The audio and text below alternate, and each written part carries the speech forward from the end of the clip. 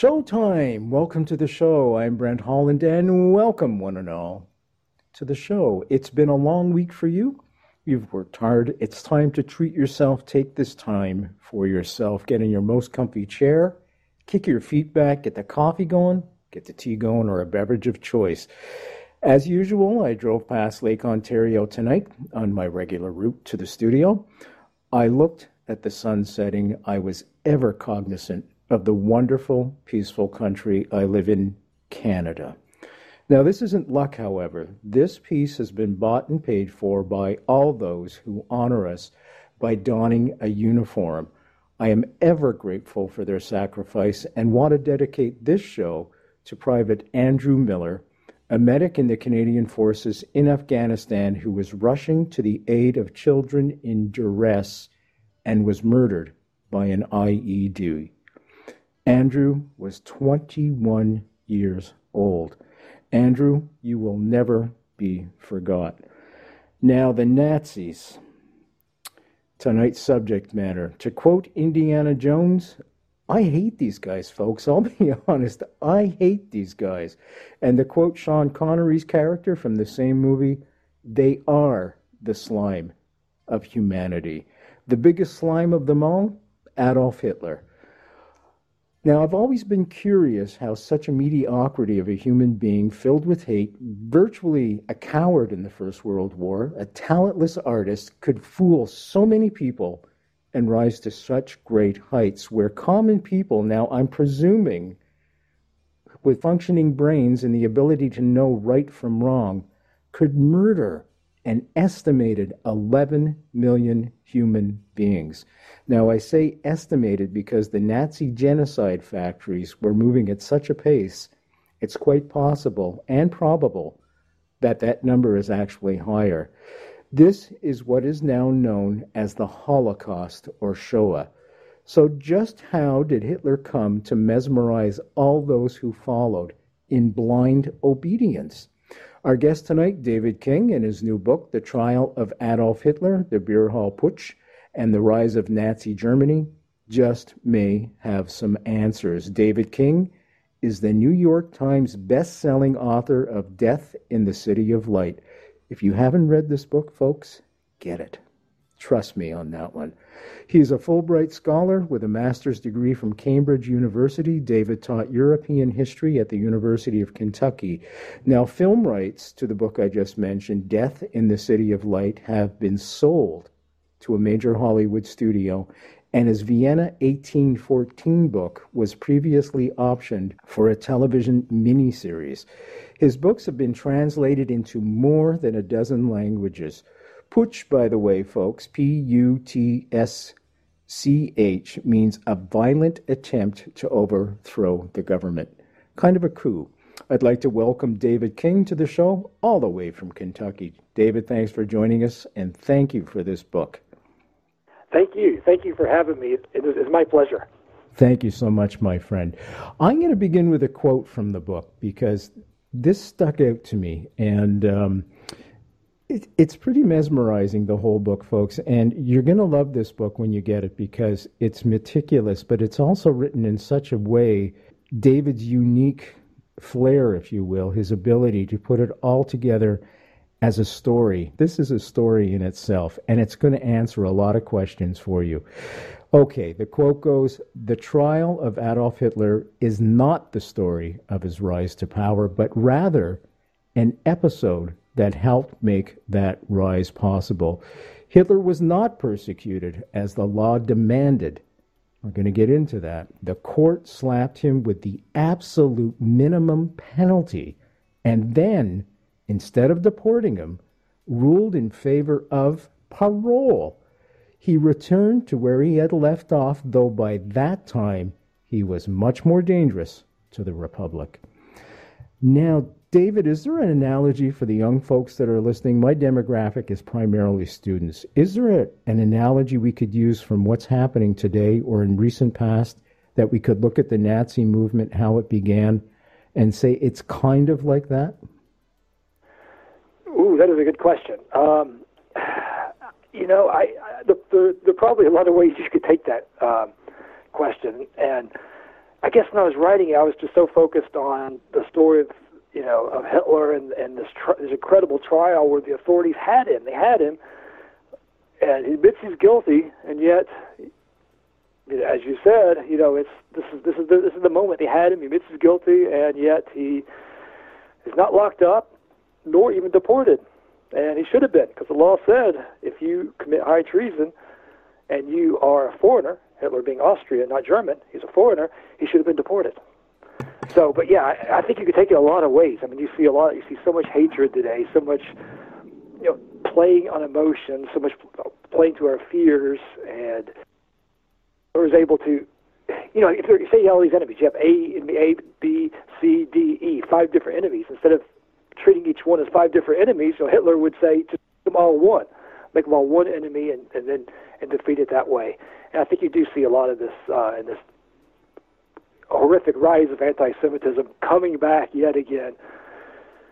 I think there are probably a lot of ways we could take this, unfortunately. I had Alan Dershowitz on the show, and we were talking about the rise of anti-Semitism, and I said, Alan, everybody says prostitution is the oldest vocation in the world. I said, I don't think so. I think there's something that predates that. And he said, what? And I said, anti-Semitism.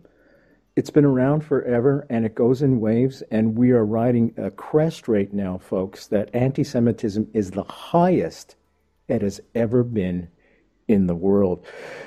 Let's take a look at this thing and what caused the rise of Hitler. Maybe a good place to start would be the Treaty of Versailles, October 21st, 1919.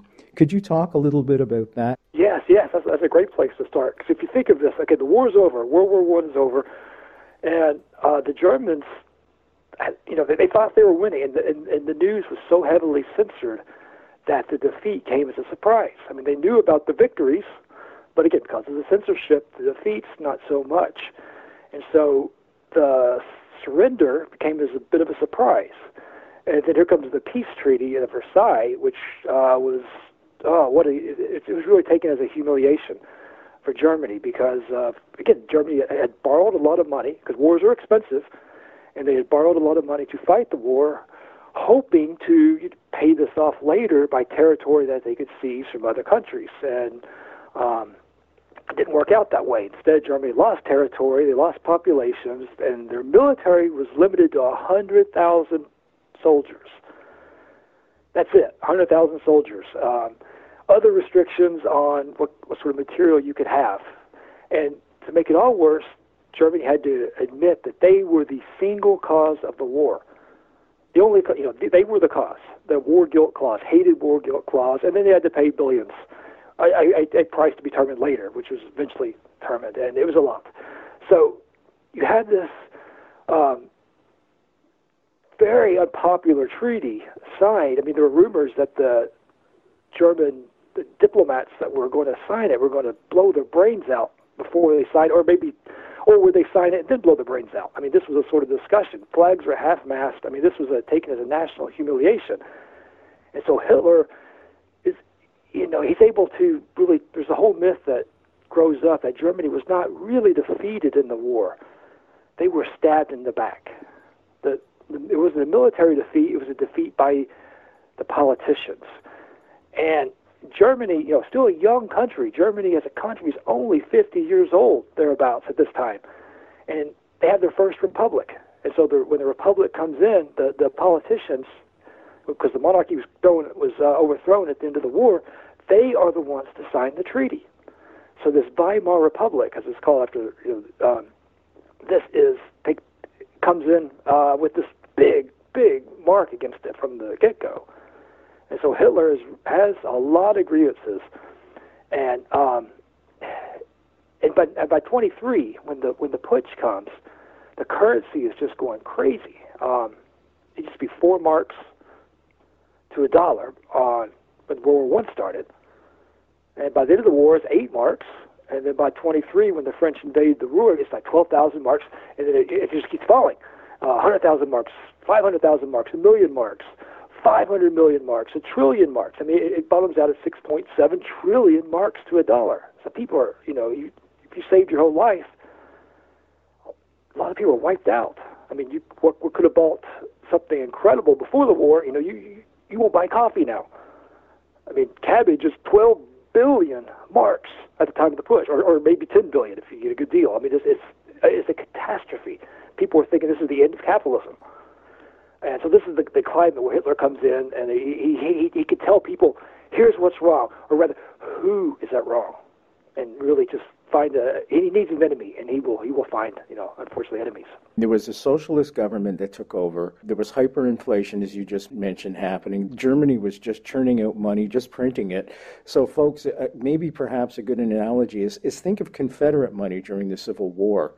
I mean, it's valueless. It's just paper. There's nothing behind it to actually give it any constitution. You've got the middle class that's pretty much decimated. There's no work left. Everybody's unemployed. My God, that sounds like today, doesn't it? It's kind of scary, actually. It's frighteningly close.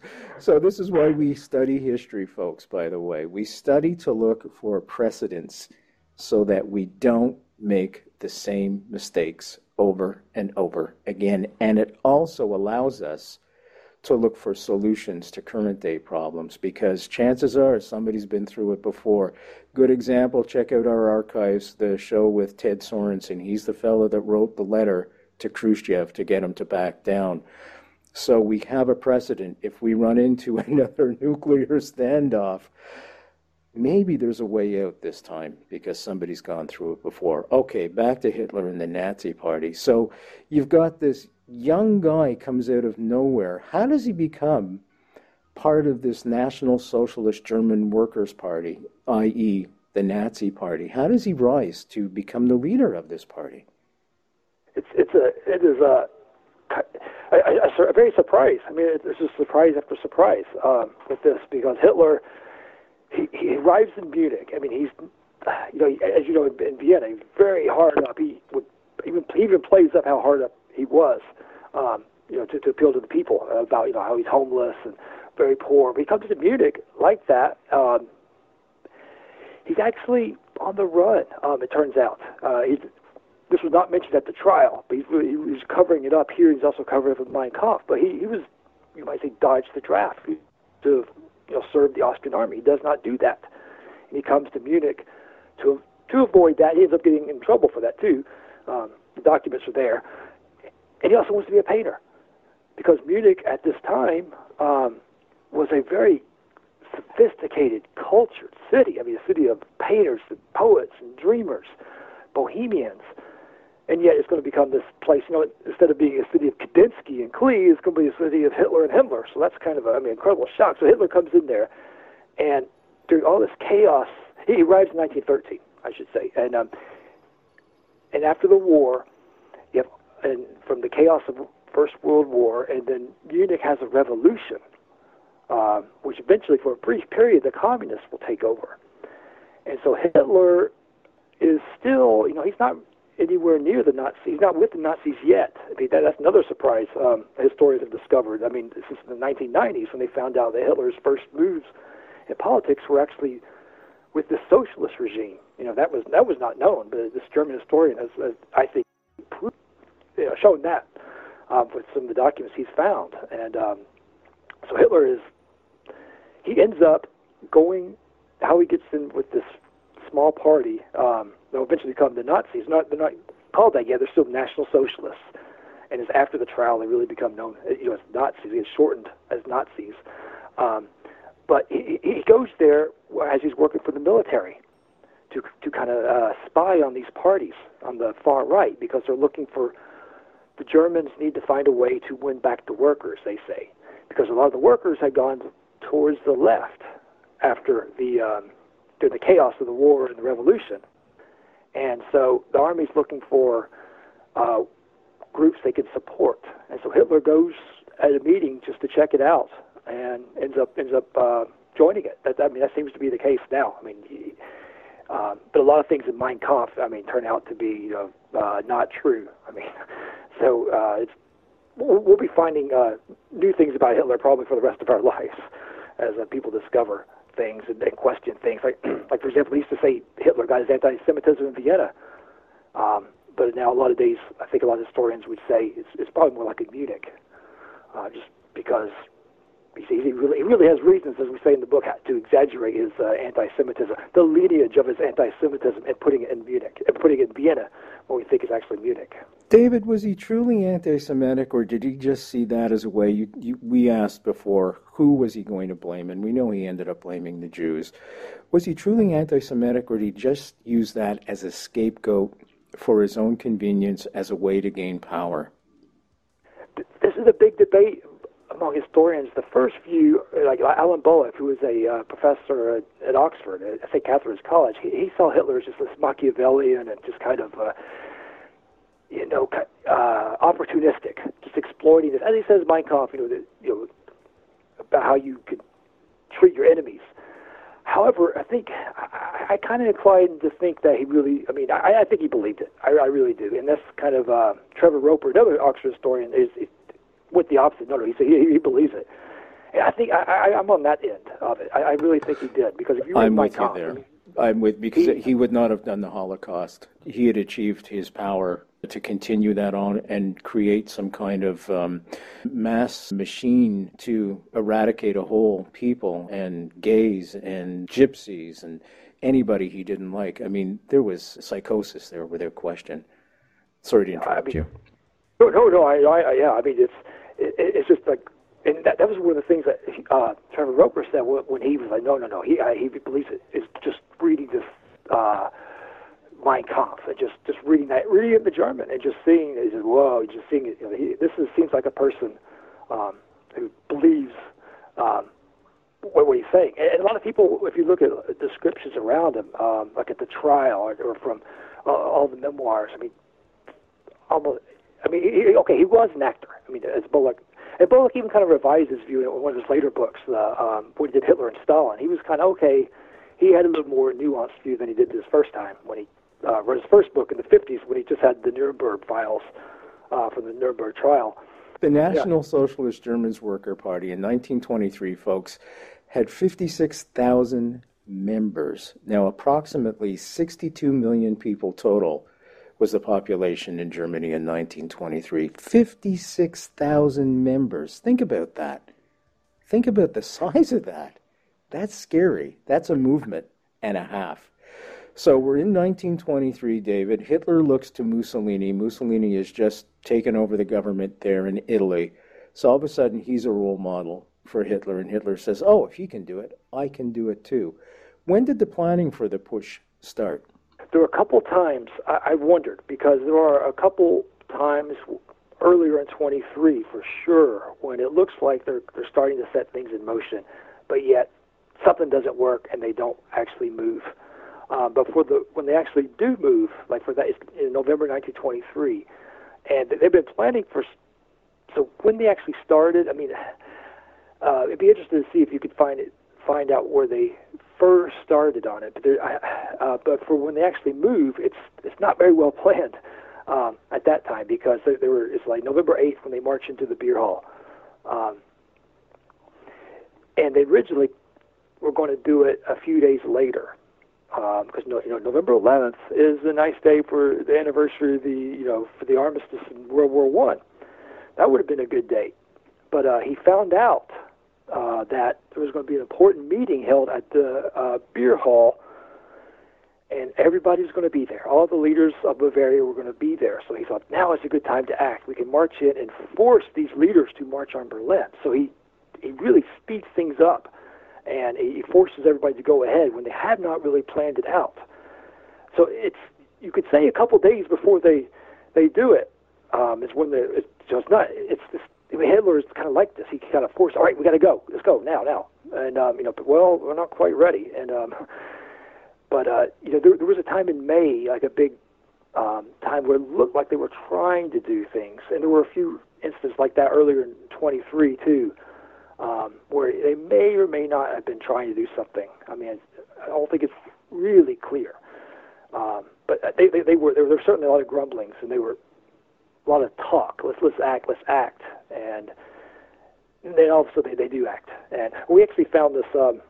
I found an invitation to that beer hall on the night, which I was wild to come across for the actual beer hall putsch, November 8th, 1923, when Gustav von Kahr, who was the leader of Bavaria, was going to give the talk, inviting everybody to come out. And that's where Hitler marches in. And by the way, folks, there's a picture of that in the book. So it's full of pictures. It's full of historical content as well. So sorry to interrupt you once again. Oh, no. Yeah. So Gustav von Kahr, who was kind of he was the leader of Bavaria, given a lot of executive powers because of the chaos. And it turns out, another irony is when Hitler marches in to the beer hall and fires his pistol in the air, declares the national revolution has broken out, it really seems that what he has messed up their plans because they seem to be working to try to do something. Because again, Bavaria and Berlin had a lot of issues at this time. Big insult in Bavaria was to call somebody like Prussian or Prussian pig, or so there were a lot of people wanting to go after the Republican regime in Berlin, and Hitler really seemed to kind of mess up their plans by his action and forcing them to act. So they were kind of upset. David, how many people were involved? I'm thinking you're going to need quite a few people. You just can't walk in with a handful, dozen people or something, and take over, a beer hall full of people and then declare a revolution. Was there a quasi-army behind him at all at this point? Yes, there was. He had earlier. This is November. It's a couple months before, in September, Hitler had the stormtroopers, of course. Already, Goering was leading them at this time, and they were. But they had joined an alliance with these other fighting societies. There were two other fighting societies that had come together in the Kampfbund, or like this combat league, and they were going to work together. And because again, this was after when the putsch failed. When Hitler becomes a joke, they're laughing at him because if you're going to take over the government, shouldn't you be in military barracks or maybe a government office, perhaps somewhere besides the beer hall? And if you're going to take over Berlin, maybe you should do it. In Munich, that's a long way away. So after the putsch fails, people were even saying that it seems to be the end of Hitler. The New York Times said this is the end of the Nazi Party when it fails. And the Frankfurter Zeitung, another well-informed observer, said wrote the obituary of the party. It looked like this was the end of Hitler. Hitler thought it was the end of him. He was really depressed after the putsch failed, and 20 people had died. He's like, who's going to listen to me now? And you can see this in the prison when people go and talk to him, and he's just depressed and on a hunger strike, and he thinks it's over, and it probably should have been had it not been for the trial. It's too bad the hunger strike wasn't successful for him. Just saying. Yeah, I don't like this guy, folks. And if somebody's offended because I'm being disrespectful to the Nazis and Hitler, tough luck. Tough luck. It's not going to happen from this host anyways. The book is called The Trial of Adolf Hitler, the Beer Hall Putsch, and the Rise of Nazi Germany. Our guest tonight, David King. Okay, so you've got Jewish hostages he's taken. He's got General Erich Ludendorff, and he's behind Hitler. He's kind of an iconic leader. People look up to him, and he kind of gave, unfortunately, credibility to Hitler and his movement. Can we talk a little bit about the hostages that were taken and General Erich Ludendorff? Yeah, this was something else, because Hitler was, think down and out, aspiring painter, painting like kitsch, really. And it's like all of a sudden he's with this major general in the First World War. You got Ludendorff and Hindenburg. Those are two big names, almost like dictatorial power over Germany at the end of the war. And Ludendorff is even with Hitler. So this was something, because and Ludendorff at this point becoming this idol for the far right, because he almost seen as a military genius. The left and the center are like, well, Ludendorff, with his very ambitious campaigns, may have caused Germany to lose the war. So he's a divisive figure already, but on the far right, he's idolized. And So he's a big help for Hitler. And an irony at the trial, everybody's talking about Ludendorff at first because, wow, how could Germany's this general, he's on trial now for high treason. But Ludendorff takes a stand. It just does not come out well at all. He's blaming everybody except himself, whereas Hitler, on the other hand, is taking all responsibility. Says, yeah, I did this. I did it. But the real traitors, I'm not a traitor. The traitors, that's the government in Berlin. And, people are eating this up. So, so Ludendorff is a big help for Hitler just because of his name, his contacts that he has. I mean, he seems to be turning his villa. His wife wrote a fun memoir talking about how Ludendorff was turning their villa outside Munich into this, a center for Nazi intrigue. And Ludendorff would go out there and putter about in the garden with his roses and water his flowers and pretend to be aloof from the conspiracy. But he often did that. I mean, he had a nice cover, it seemed, for his actions. So the guy Ludendorff involved comes there to the beer hall when Hitler fetches him, and among the other many crimes they do besides high treason is they smash up a socialist newspaper, they take Jewish hostages, and we don't even know how many they took. I mean, I tried to trace it down, and there's this memoir, unpublished memoir from when Hitler marches through the streets. He has a guy arm in arm with him. Schorbener Richter is his name. They're marching, and Schorbener Richter gets shot. So the bullet misses Hitler by about a little over a foot, and it kills the other guy. But Schorbener Richter's valet wrote an unpublished memoir who talks about some of the hostages. Not anything, a lot of details, just the number of people. They would go out and they would grab. There were these people going out and looking for Jews to attack, and organized, and some of it was not organized, just people, like one guy I was reading in the files, the police files, were very, he said he was out drinking, and just joins his buddies, they just go out look for Jews and, quote, enemies of the people to attack, and when they couldn't find any in the restaurants and hotels, some people even, they pulled out the phone book and started looking for names that sound Jewish. Or look at doorbells. Okay, last name. Oh, okay. Does he sound Jewish? And so they will grab people and bring them back to the beer hall, and eventually let go. But they, it's just night of terror. The editor for the newspaper, he's not at his house, but the stormtroopers march in there and start pushing around his wife and his daughters, and they take his son-in-law and bring him back to the beer hall too. And at one point, Goering, his plan for marching the town council was also kidnapped. Is they're going to march them in their march towards the city, and if the authorities don't release the Nazis they've arrested, they could always shoot these people or use them as leverage for whatever they want. But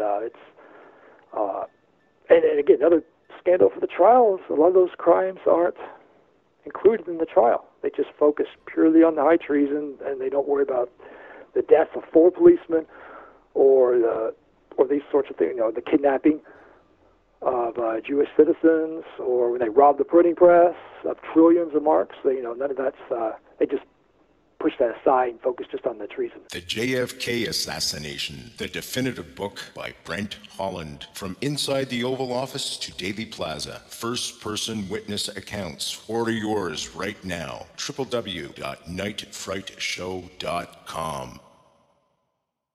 We're going to get to trial in just a second. I just want to tell you who we're speaking with, folks. The Trial of Adolf Hitler is the name of the book, The Beer Hall Putsch and the Rise of Nazi Germany. David King is the author and our guest tonight. Okay, so the government puts down the putsch. They arrest everybody.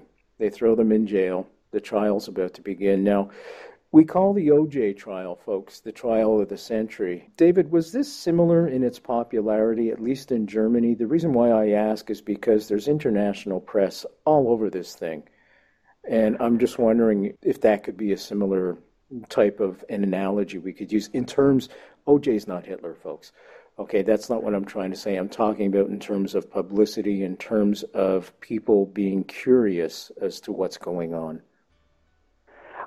It was certainly a sensation. I mean, people at the time were saying, "Oh, this is the biggest trial Munich's ever had, or the biggest trial in years," and it's a sensation from the get-go.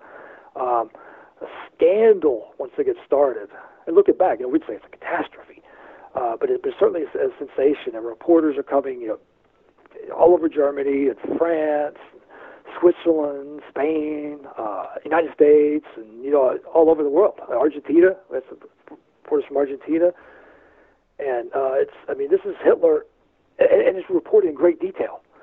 And so you're going to see Hitler, instead of talking to a beer hall in Munich, he's talking to the biggest audience he's ever had in his life. And so at the beginning of the trial, he's kind of the secondary player. It seems his name misspelled, Hitler with two T's sometimes, or his background, Dr. Hitler or von Hitler. Another person thinks he's because of all the talk about his military courage, they think he's like von Hitler. That'll happen less and less, those mistakes, as the trial goes on.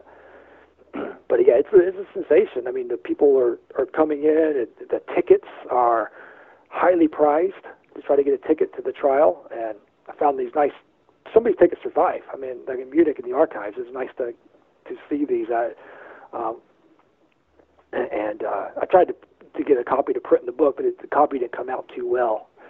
But it was you had to get these special passes to get in because they were controlled. The judge was in charge of that, and he may have well been packing the audience too. I mean, the audience was clearly on Hitler's side. You can see this from the newspaper reports, even the transcript. It will mark Heiterkeit, laughter and merriment, or that's even marked in the transcript, which was a wonderful source. I mean, about 3,000 pages, almost 3,000 pages of the German original verbatim dialogue, and with the reporters adding a whole lot more that's not in the transcript, though. How Hitler looked and how he acted and spoke, and his theatrical, just his theatrical manner that he had, and kissing the hands of women. I mean, the trial's like a chaos. I mean, it looks like to us. I mean, because it's just what a catastrophe. By the way, folks, about the press, in the press, Hitler's little mustache, that little thing he had there on his upper lip below his nose, well, they referred to that, are you ready, as a snot break. And I think that's perfect. Yeah. I really do. I really do. And another missed opportunity, Göring, during the putsch, was only wounded. And I say only with all reverence because, an inch or two closer, and there could have been a big difference in the Holocaust because Göring was a big part of the final solution. Okay, let's go back to the trial. Now, we've got this big trial happening, and all of a sudden, how does Hitler rise from the secondary figure in all of this and leave Ludendorff behind and become the main figure and kind of, I don't know, the champion of the small person, of the little man? How does he do this? I mean, he's a nothing, and all of a sudden he's raised up to this incredible status that he's appealing to the everyday man. How does he do it? Yeah, it's like one thing he did. He could speak. He could speak, and the judge, had that. There's an attempt to try to take this trial and put it behind closed doors. Had they done that, that would have raised a lot of questions. That would not be without problems. But Hitler would not have had this platform that he had, and they know that. So immediately, when the prosecution said, like, let's move this behind closed doors, the Hitler and the defense said, oh no. The German people need to hear this, and there's a big debate behind closed doors. Should we hold the whole trial there? And the judge, they decide to have it public and move behind closed doors on occasion. And they have a lot to hide. We can go into that if you like. But and Hitler will exploit that. He will really take advantage of this opportunity. So from his first speech, the first day, he's on there, and he speaks hours. the reporters would say different times. 3 hours, some say even 4 hours. I mean, it's several hours he will talk. It's a long speech, and it's taken in detail. And he is coming out swinging with this, making no mistake that he's anti-Semitic. He's blaming the Jews from the start. He's blaming Berlin. He's really targeting his audience and speaking to their emotions and their fears, and just ruthlessly doing that. And he goes on and on and on, just talking, and people are taking this in. It's reported in great detail. Hitler, folks, just to let you know, during this trial, it was not trial by jury. It was trial by 3 judges. Were there any Jewish judges also present, or anybody of Jewish heritage that was present? Not on the bench, and not that I know of among the lawyers. I don't think there was any on here. There are some. There's a wonderful memoir of a contemporary Jewish lawyer, Hirschberg. Fascinating memoir, which I ended up getting hold of. And again, he's just very, just going after this trial, and for so many reasons why it's just such a perversion of justice. And it's like never before has justice shown itself to be the whore of fascism, he calls it. Even in Bavaria, he says. So, I mean, it's like, because it's, so, but yeah, there are a lot of people that are critiquing at the time for just on so many levels on where it's not really upholding the law as it should. What was the reaction of the local press? Not so much the international press, but the local press. I mean, here you've got a guy that just tried to overthrow the government.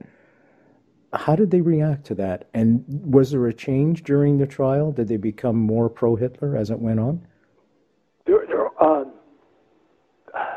a lot of pro-Hitler. There were the Berlin socialist papers. There were a couple of those that were very critical from the get-go. The communists were very critical from the get-go. Munich. You had a lot of, the right wing was a lot of right wing papers that were supporting Hitler, and how it's a shame how these such national heroes like Ludendorff and then Hitler started to be included in this as it goes on, or even on trial. The whole trial is a disgrace, they were saying. So you would see a very polarized view within Germany. And I mean, you'll see one of the big Munich papers. I mean, was in favor of the putsch from the get-go, but then they actually are less so as it goes on. But even then, at the end, though, I mean, they're like, well, I think there's a whole lot of sympathy on the right wing, you could say, for sure. Was he being painted as some kind of patriotic underdog? For me, the whole thing just reminds me of when the godfather of terrorism, Yasser Arafat, gave a speech in the United Nations. I think it was 1974. Folks, he walks into the United Nations, Yasser Arafat, with all this blood on his hands, with a gun belt on, at the United Nations. Now, he was rewarded for his terrorist actions. Are you ready for this? With a standing ovation. This guy reminds me that he may have taken a lesson or two from Hitler. Was it much the same with Hitler? Was he praised and, here comes royalty, let's throw out the red carpet for this guy? Yeah, yes. And that definitely happens more as the trial goes on, as he starts, he really exploits, Berlin. Berlin is very unpopular. In Berlin, like a republic as well, or German Republic, being very unpopular in Bavaria. But also even like Gustav von Kahr, the Bavarian leader. A lot of people on the far right and Kahr was on the right, but they were getting upset with him because he was not acting, he was being portrayed as someone who betrayed Hitler.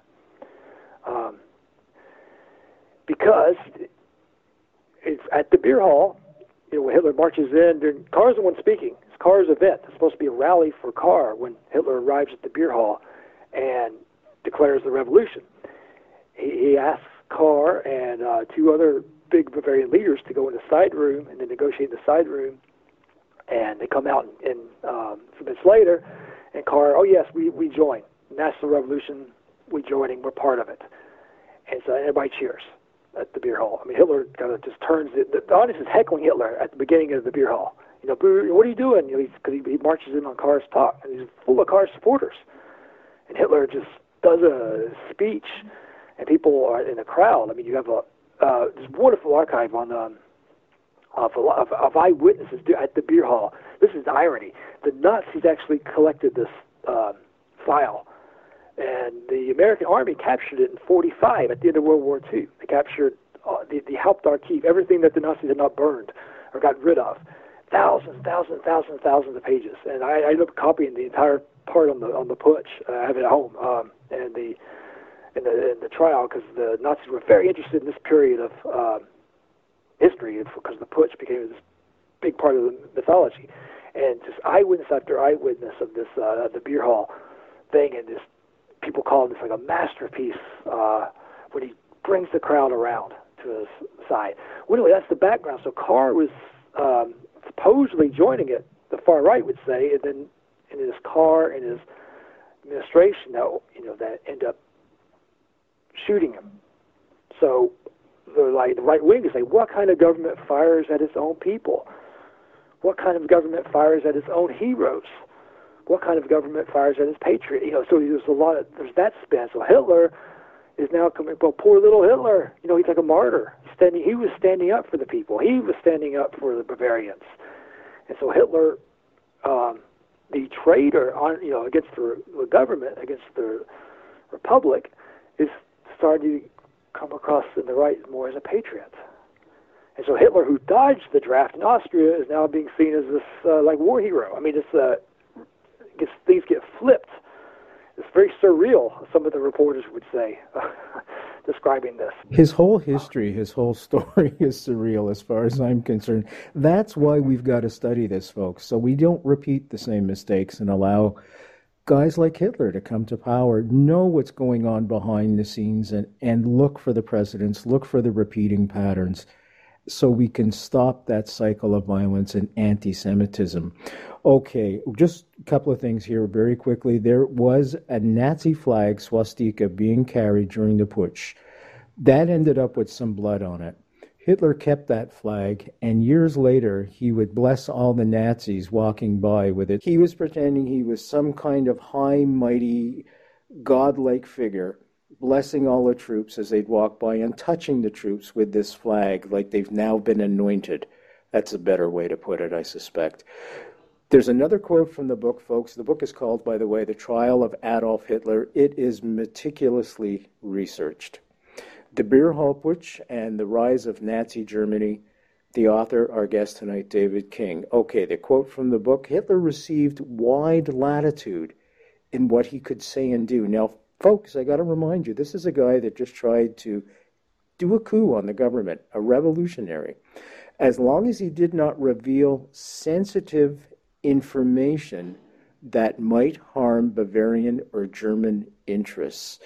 David, can you tell us what that sensitive information he was forced to sit on so he could get his wide latitude and a lighter sentence? This was something that came as a surprise to me, because again, if you read the standard, the best biographies of Hitler, and they're wonderful classics. Again, look at Hitler's life. The Holocaust, World War II, dictatorship. There's just so much to cover.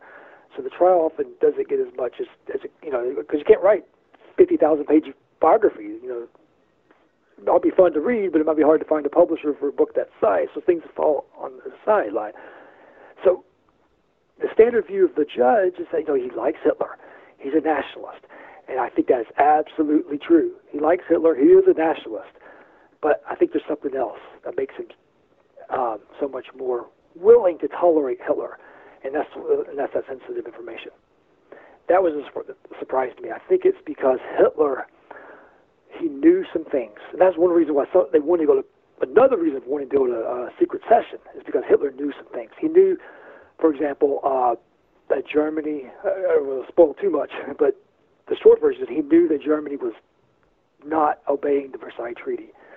100,000 men and the weapons, well, the Germans were hiding these weapons. They're supposed to be turned over to the Allies, but these weapons were being hidden, like in churches. They're also being hid in a student society, like almost like a fraternity. It's more a dueling society in the basement there. They're being hid. They were also, instead of having 100,000 men, the army was training these fighting societies, like the stormtroopers and the Kampfbund people that we talked about. They were training these people up, all against the treaty.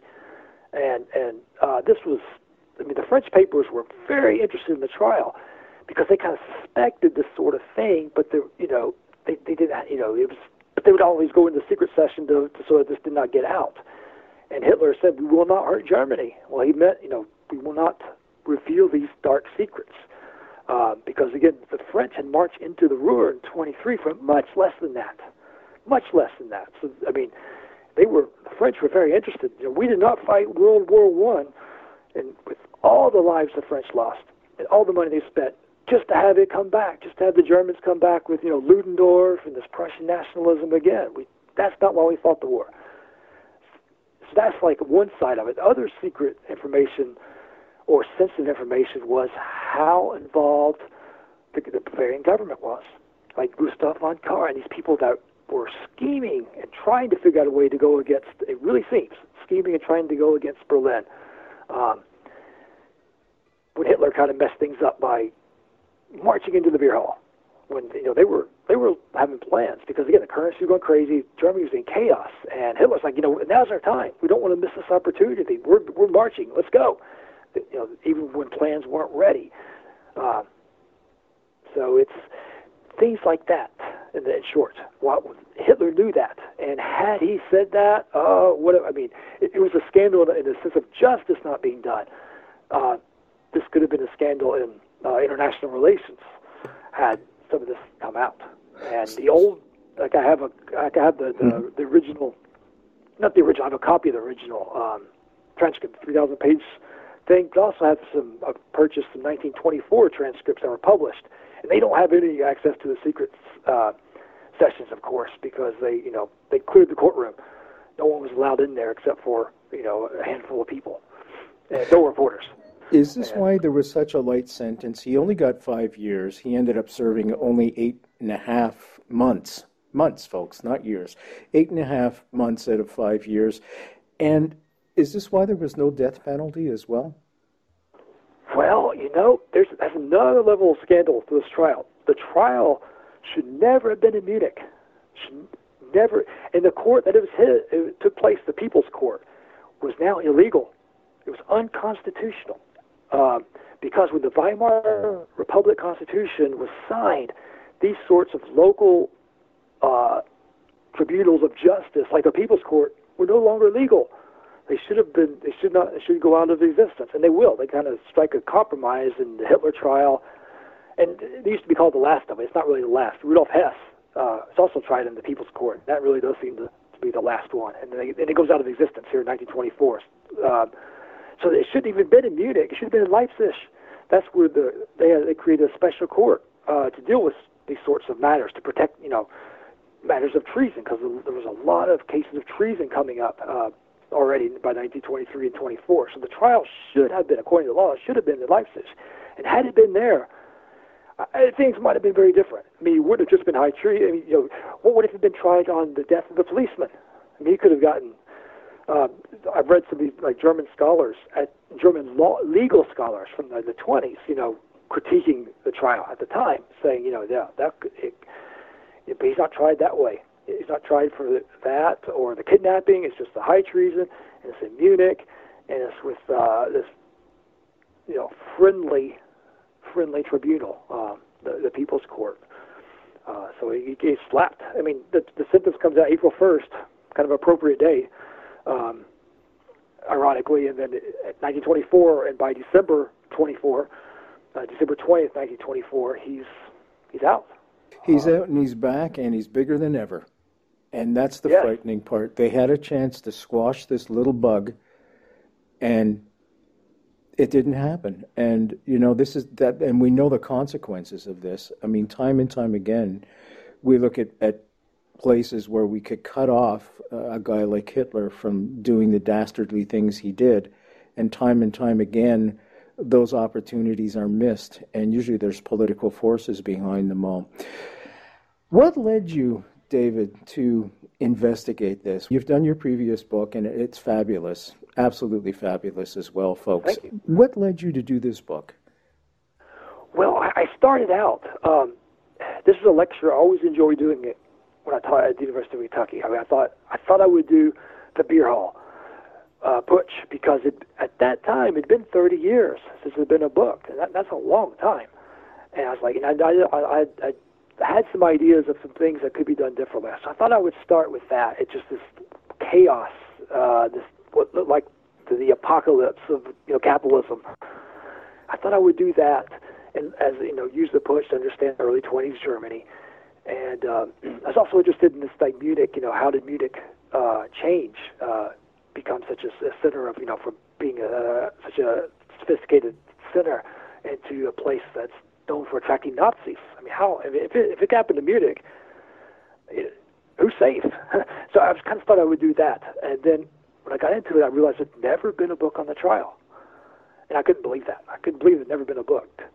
So I switched into that because I was like, well, why hadn't there been a book? Maybe there aren't any sources. And then I started looking, and I was like, wow, there's incredible sources. The transcript and unpublished sources. Hitler's bodyguard, we got his unpublished memoir, and the lady who hid Hitler in her attic when he was on the run from the police, handwritten notes, we got those, and lawyers, the papers of the lawyers, defense and prosecution, unpublished memoir from there are tons of things. Goering's wife wrote these letters in Swedish home, and I read Swedish. I lived there for a while. My wife is Swedish, and so that was, cool, I'll read that. And so wonderful sources. Oh, even the Landsberg, we had the new files from Landsberg prison during Hitler's stay that were discovered in the flea market not too long ago. While I was writing Death in the City of Light, I said, that's interesting. I couldn't dream that they would be available. But fortunately, Germany passed a law that they couldn't leave the country, because otherwise, a collector might have come in and swooped them up. So fortunately, German Archive got these documents on Landsberg prison that helped us to understand Hitler's stay in Landsberg. I mean, this is like a new world. I mean, you could see everybody who visited Hitler, how long they stayed. And folks, what I wanted to tell you about this book is in just about every documentary I've ever seen on the Second World War and the rise of Nazi Germany, they do cover the putsch, but they gloss over it in about 30 seconds. Hitler tried to start a revolution, didn't work, he ended up in Germany. That's it. There's a heck of a lot more to what happened. This is a seminal moment that has not been examined before, and David has taken the time and the expertise to put this in paper for you to find out about. And it's essential. If you're studying the Second World War, if you're studying history in general and why things happened, this is an essential book. The Trial of Adolf Hitler, The Beer Hall Putsch, and the Rise of Nazi Germany. David King, of course, New York Times best-selling author. David, we're going to run out of time in about 30 seconds, but I wanted to invite you back on the show to talk about Death in the City of Light, if that's okay with you. I'd love to have you back on in a few weeks. Would that be okay? Oh, wow, thank you. Thank you. Yeah, it's my pleasure. Thank you for having me. Well, I want to thank you because it's essential that people understand what's going on in the world today, and we look for precedent. And your book teaches, and it tells the story perfectly. And, evil really did walk among us, folks, and we've got to prevent that from happening again. I want to thank David King for his book, The Trial of Adolf Hitler. You just go to our website, you can get it and order it right from the comfort of your own home. Thank you, David. I'm Brent Holland from The Brent Holland Show. The music's playing. Got to run. Take care, everybody. We'll see you next time.